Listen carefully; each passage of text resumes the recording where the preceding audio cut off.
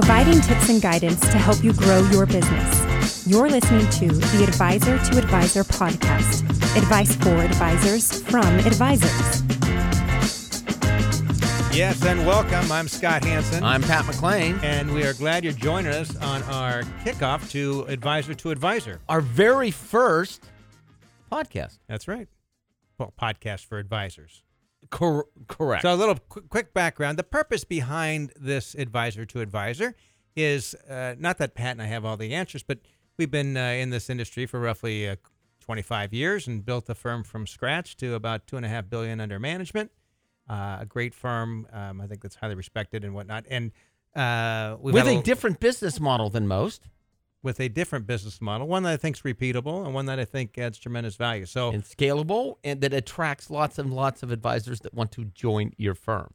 So we're kicking off this Advisor to Advisor education platform for financial advisors to share some of our learnings, how we did things, to discuss our investment management, our marketing, our operations, our customer service, our technology, our view of the world, what we think the client is looking for, where we think the industry is going.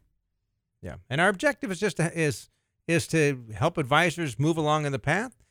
Frankly, we're also a growing organization, so a secondary objective is to find the right kind of people who want to partner up with us as we move forward. But in the fall of 2017, we partnered with Parthenon Capital, a private equity firm, to help us grow, and we'll share some of that. What our thinking was around that when we started the transaction, what our thinking was when we were going through it, and what our thinking is now that it has culminated. And as you listen to more of these podcasts, because these will be on a periodic basis, we'll have more podcasts. You'll learn some of our journey. Yes. The good and the bad. Yeah, but very emotional time going through the private equity transition.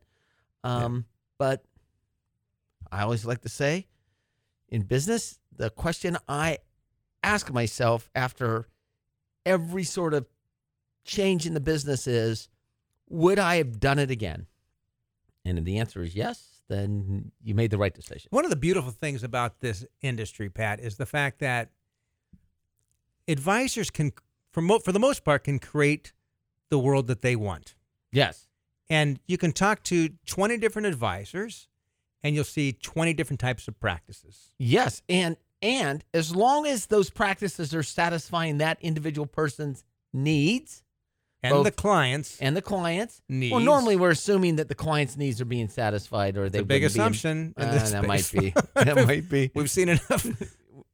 So there isn't a right way or a wrong way. It's whether you, as a owner, principal, partner, shareholder in the firm, are getting out of the business what you expect, want, and desire. Yeah. And if you know us at all, or if you get to know us through this education platform, you'll find that we're very everyday people. Neither one of us came from families with money or of any sort of means. Yes. We didn't go to big name schools. None of those things. Actually, kind of scrappy. Yeah. Well, I went to California State University at Sacramento, the Harvard of the West Coast. Harvard.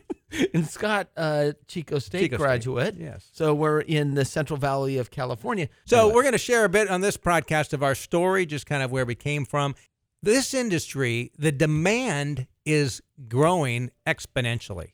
We've all seen the stats of baby boomers and in retirement. Of course, that's the time when people need us the most, or these big transitions in their life, and that's one of the big ones. So we're going through this there's this tremendous amount of baby boomers entering retirement, and there are not many people entering our business anymore. I mean, the opportunity as a financial advisor is huge. Because the demand is growing and the supply is actually shrinking. And what we are seeing is that what they call the wirehouses, now the big banks that control the industry, are shedding advisors at an unbelievable rate, as well as the average age of the advisor in our industry is actually going up. And for those advisors that operate on a fiduciary standard, and really a fiduciary standard, I think the future is so bright for us. Yes. And it's an opportunity for you to, whether you are kind of newer and saying, how do I grow this thing? Or maybe you're a veteran, been in the industry longer than we have, and you're thinking, how do I take this to the next level? Or just how do I redesign things so I have more margin in my own life? Or how do I exit the business gracefully while my clients are being taken care of and I'm receiving some sort of remuneration for the value that I put into my business over the years? Yeah. So we're going to give you our story during this podcast of how we started and where we think we're going to be going, and we'll hopefully you'll get some tidbits out of it. So we were fortunate enough that I don't know if we were fortunate. Our first couple of years were with an insurance company that had a financial planning focus. Yes. And they had great training. It was good training. It was great training. That one of the challenges was that it was designed around product sales. Of course, that was back in 1990 when we first entered the industry. So in 1993, in the fall of 1993, we just realized that it was not the right fit. We created our own registered investment advisory firm back then, which was an RA that we created. And we chose to continue being securities licensed, and we partnered with Securities America, which we were with that broker-dealer for about 10 years. And we had a good relationship with them over that. But while we were there, we stumbled across one of our early opportunities. And, they say that luck is when hard work and opportunity intersect. And we had stumbled across Pacific Bell at the time, was going through some downsizing and had these retirement offers where they offered people lump sum pensions. And some of you listening might have worked with them. And some of you today are probably thinking, there's this company in my backyard that we do some work with, which is a great marketing. We'll have a future podcast where we'll talk just about niche marketing. Yeah, niche marketing and workplace marketing. But so with Pacific Bell, there was a retirement offer, and Pat and I decided let's have an educational workshop for some of these, called them a seminar back then. We had a number of people show up, and we got a handful of clients. But we noticed that a bunch of other firms in town were trying to target these people. I mean, at least a dozen. Every financial advisor and their mother, essentially. Yeah, there was a group with a mother-son team. There was, and their mother, literally, yes. Yeah, and their mother. Every advisor and their mother. So we got a handful of these clients. This retirement offer ended, and we looked at the demographics and said, there's a large number of employees here. The average age is 46. 20 years from now, half these people are going to be retired. Why don't we just get to know these people and get to understand what are their needs and help these people? And what are their pension plans? How do they work? Does it make sense for some people to take a pension, some people to take a lump sum? Sometimes it made sense. Sometimes it didn't make sense, right? But the reality was we could understand the decisions they had to make. Now, we're still doing this today. This is still a big piece of our business of really getting to understand the nuances of company retirement plans, 401k plans, to understand all the intricacies within there. Because, years ago, there was an HR department that can deal with all this. We know what it's like today. We've all have clients like this. So what we decided is we're going to really become the experts on their benefits. So much so that we would have people from HR call us and ask us, I've got this interesting situation. How's this going to work? So it's not rocket science, right? Particularly if you got a degree in finance. Yeah, and if you could read the summary plan description, or not even the summary plan description, the plan descriptions, which are of public record. Yeah. So it takes work. You can't just show up and fake it. It took work to understand these plans. But what we found by really getting to understand their needs and meeting them where they were, we soon became experts, and we became the go-to people. And it was, you can't retire without talking to Hanson McLean. Yeah, we became the trusted advisor, if you will, for people that were considering retiring from this company that in the area at the time they had 5,000, 6,000 employees in Sacramento. Something like that, yeah. Which is where our main office is located. So with Securities America, we partnered with other advisors at the Securities America broker-dealer. So when we created a separate company, the Hanson McLean Retirement Network, we had a lot of Securities America advisors as part of our network. And there was 1 year of the top 100 advisors, 42 of them were part of the network. Yeah, and at the time, the Securities America had about 1,000 And remember the premise behind this, it's add value. Okay, thank you. It's business 101. Find a need and fill it. So, but one of our How much money did we on this network, Scott? So I think they rolled out about $5 billion. into IRAs across. Oh, it's been more than that now. And we still continue to operate that company today. Yeah. We went and partnered with advisors and said, we are going to help you get clients. We are going to help you manage those clients. We will, in fact, help you manage your business. And for that, we would like a percentage of that. Okay, so we start the company.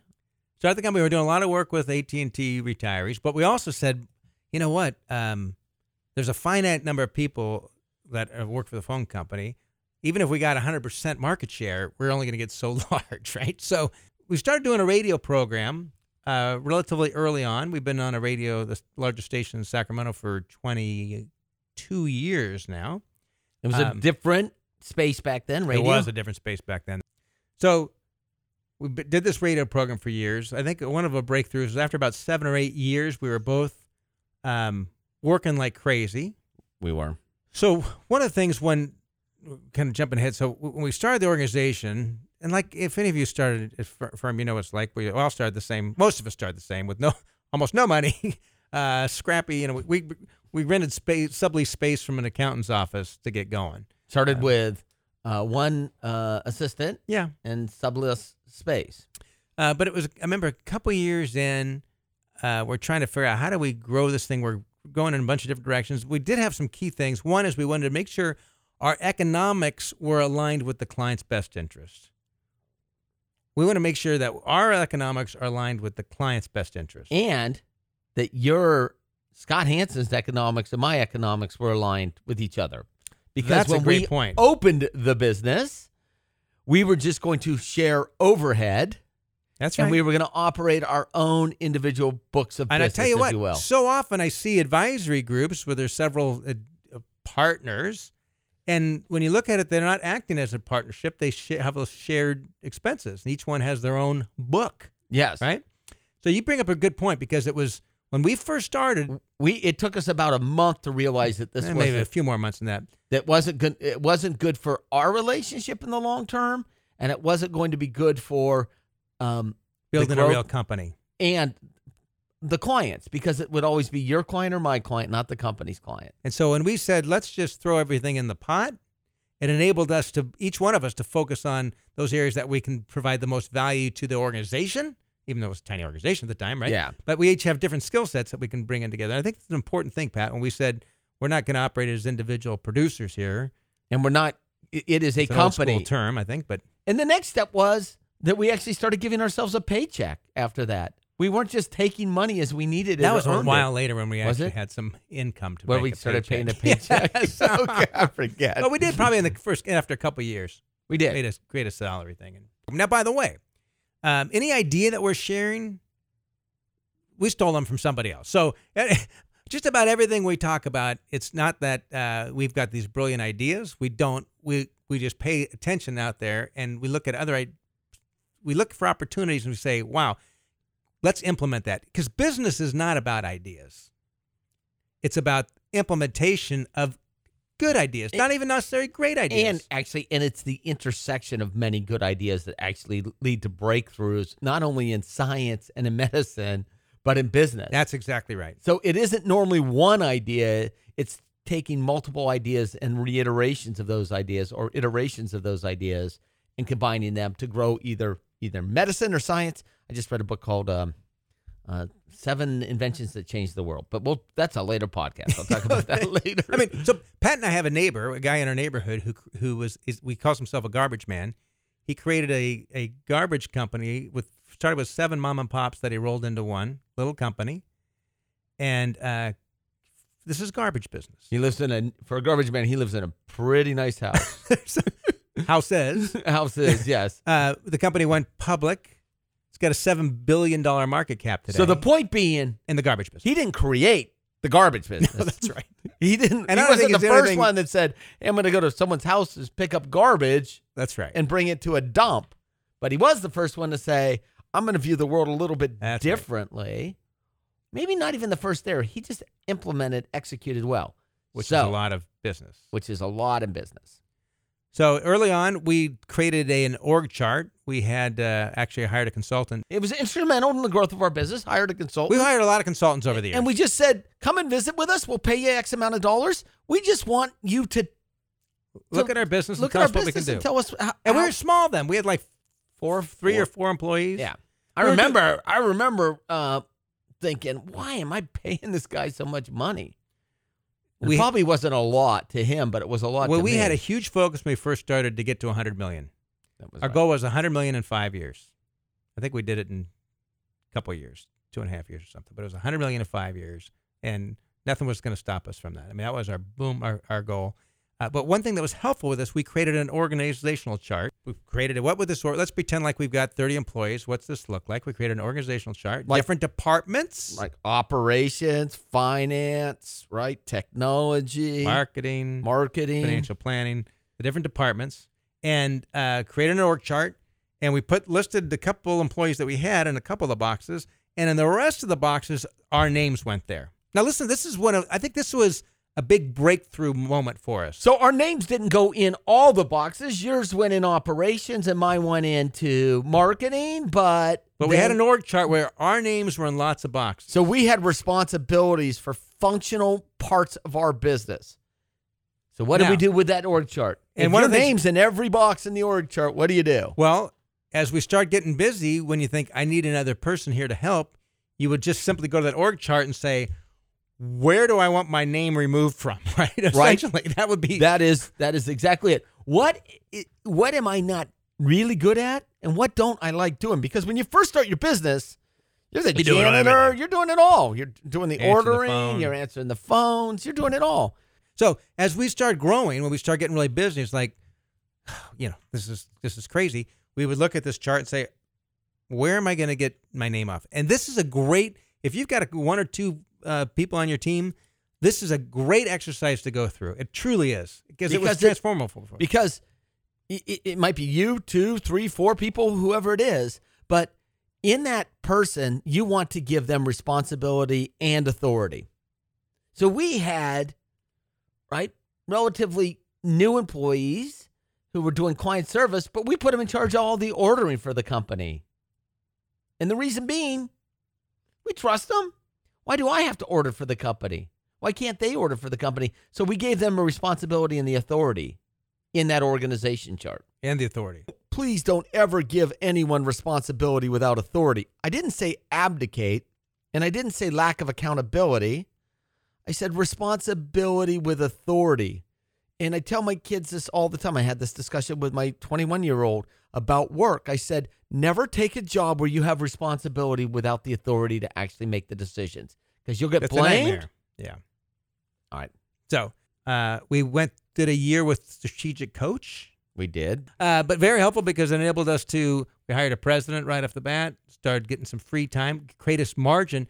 And frankly, during this margin, Pat and I created a side business that we started in 2003. So this is while we were still running Hanson McLean Advisors, Hanson McLean Retirement Network, which was teaching people how to run their business. Part of it, remember, we had a president of that company. Part of this org chart, it's like, can I get my name out of this box? Can I get my name? Can I free up some time? Even all the way to the president. Because if you're sitting there working 60 hours a week, you don't even have time to think. Yeah, you got to work on the business sometimes, not in the business. That's right. And enabled us we created a reverse mortgage company from scratch, 2003. 4 years later, Genworth Financial purchased it from us. We had roughly 200 employees. We did not bring one dime of private equity or debt or outside investors. Yes, but we did get a relatively large check on the way out. We did get a large check. And frankly, the company is the largest in the nation as of this date. And it was roughly great 500 fun. employees. It was great fun building that company. And whatever you think about those products, they weren't for our clients. They serve a need. They weren't for our clients. Not the demographic we work with. But if you look at all the studies, we see what a lot of retirees are like. This served that segment of the population. Very proud of it. So we didn't design the reverse mortgage company to sell to our investment advisory clients. It was a completely different population. And the reason we did it is we thought there was a gap in the market. We thought we could do it. And quite frankly, when we opened up the company, our goal was to sell it within 5 years to a large Fortune 500 company. Yeah. So as we continue to grow, we kind of Did you work any longer or harder during that period of time than you did No. previously? No. And why, Scott? Why? Because we had good people that we trusted, and they had authority with the responsibility. Our business didn't change until we changed the way we viewed our relationship to the business. And it I was think you're- conscious. Not only that, Pat, I think when we both were really honest with ourselves and said, what are we good at? What are we great at? And the older I get, I realize It gets there's- smaller and That's smaller, right? Which is don't run from that. I think embrace that, right? What are those couple areas that you're really good at, can add great value, and everything else, find others who are great to do those things. Because people are great at certain things. You don't try. If you go out and try to find someone that's got every skill set to fill 6 or 7 or 8 or 10 jobs, it's going to create a problem. So, but the business didn't change. We were working 60 hours a week, and I remember sitting in the conference room saying, it's not work. I had 4 kids at the time. I said, it is not working with me and my wife and myself. It is not good at home when I'm working 60 hours a week, making a very good living. Yeah. And Barely having time to enjoy it. And she's saying to me, you make enough money. Why don't you just slow down? But I think one of the key turning points is, Pat, when we really went through this process of where do we add the most value, and let's get other people to help in those other areas, and let's take some time off to sit and work on the business because we're so busy working in the business. So the business didn't change till we changed our view. Great book of our relationship to our business. The E-Myth. The E-Myth Revisited by Michael Gerber. Entrepreneur Myth. Hopefully many of you read it. It's a great book. I'd highly recommend it, and we'll make sure I don't there's a think link. the E-Myth is still in print. I think it's the E-Myth Revisited. Whatever, Okay, something. okay, you can find it. But he's got like 27 E-Myths right now. On like the E-Myth for the attorney, the E-Myth for the barber, the E-Myth The barber. I don't know. I think they're always working for in the business if you're a barber. Yes, unless you own Anyway. Supercuts.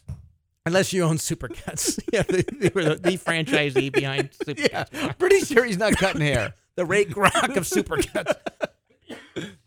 And by the way, if you're listening to this thinking, well, that sounds unique and a big business sounds complicated. I want to tell you, We weren't a big business when we started. but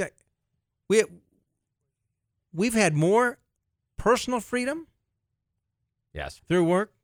I mean, after a while, we really designed this business to work for the clients first, but we're not slaves to this business by any means. Oh, in fact, the less we became slaves to the business, the better the client service, the client experience, and the more money we have made. Yeah.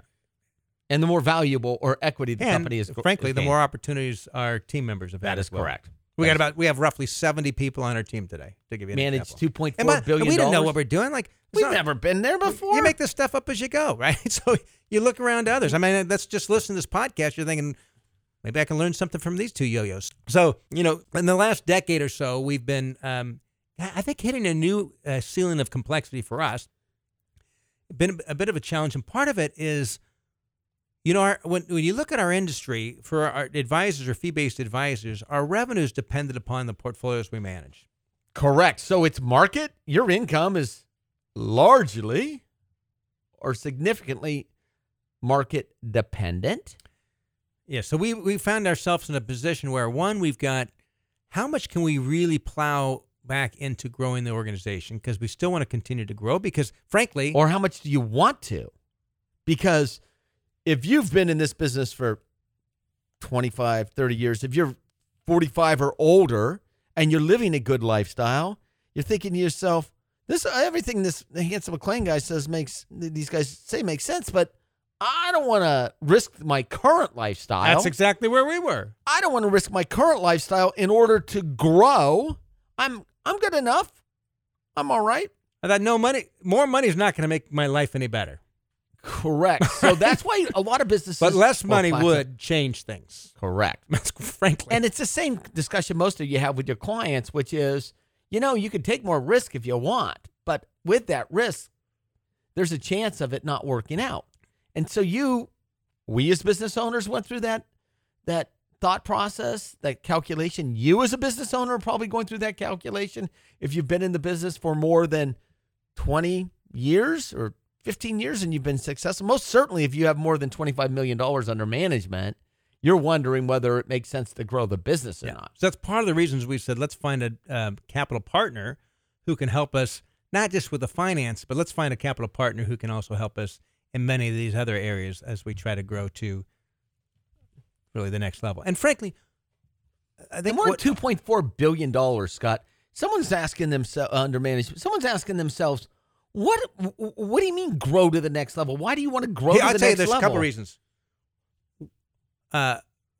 First of all, if we're honest with ourselves, we know that every day there is someone who's worked very hard their whole life, saved, responsible, honest, good people that are getting sold by someone who calls themselves a financial planner and getting sold garbage products their money's locked up to for years that will have a dramatic impact on their life to the detriment. We know that. Right now. We see it. We all do. We see it in our firm on a, I'm not going to say monthly basis. I'm going to say weekly basis. Yeah, someone who comes in. One of our advisors shared with me the other day that gentleman and his wife in their 60s owned, drumroll please, 24 different non-traded REITs. That was their portfolio. Yep. We owe it to this gentleman to stop that behavior. We owed it to him. We should have done a better job of getting him to come to see us earlier. Yes. Are we necessarily by far the best advisory firm in the world? We very well may be, but we know we're really good, and we know that we're honest and ethical.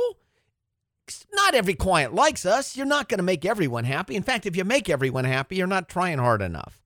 So that's part of the motivation, and frankly, the other part is for own personal growth and challenge, and for the people that we work with. I don't want to ever retire.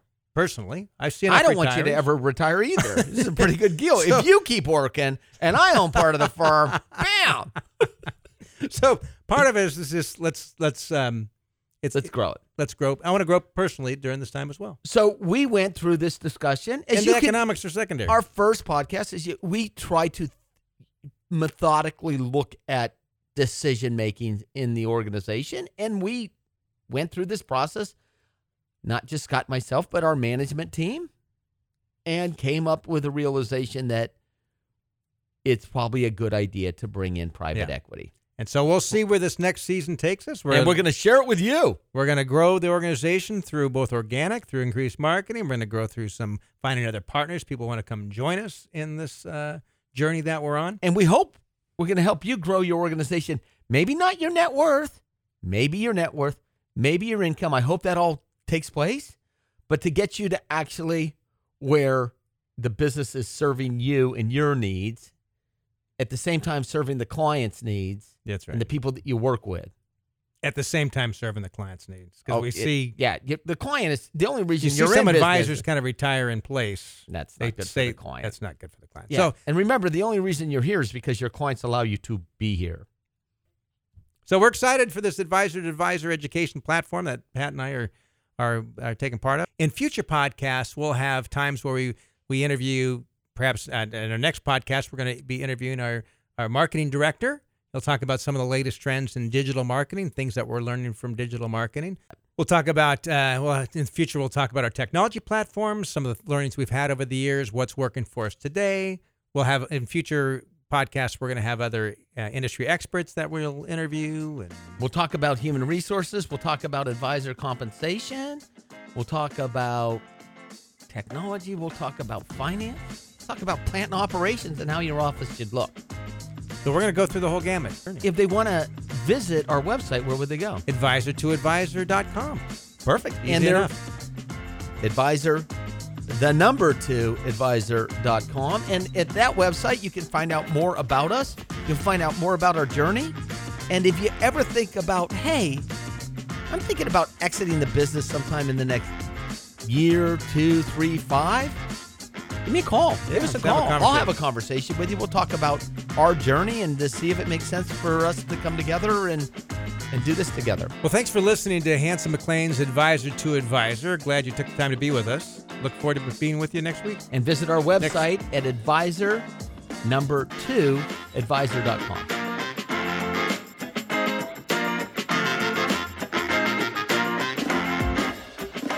The contents of this podcast are exclusively intended for financial professionals.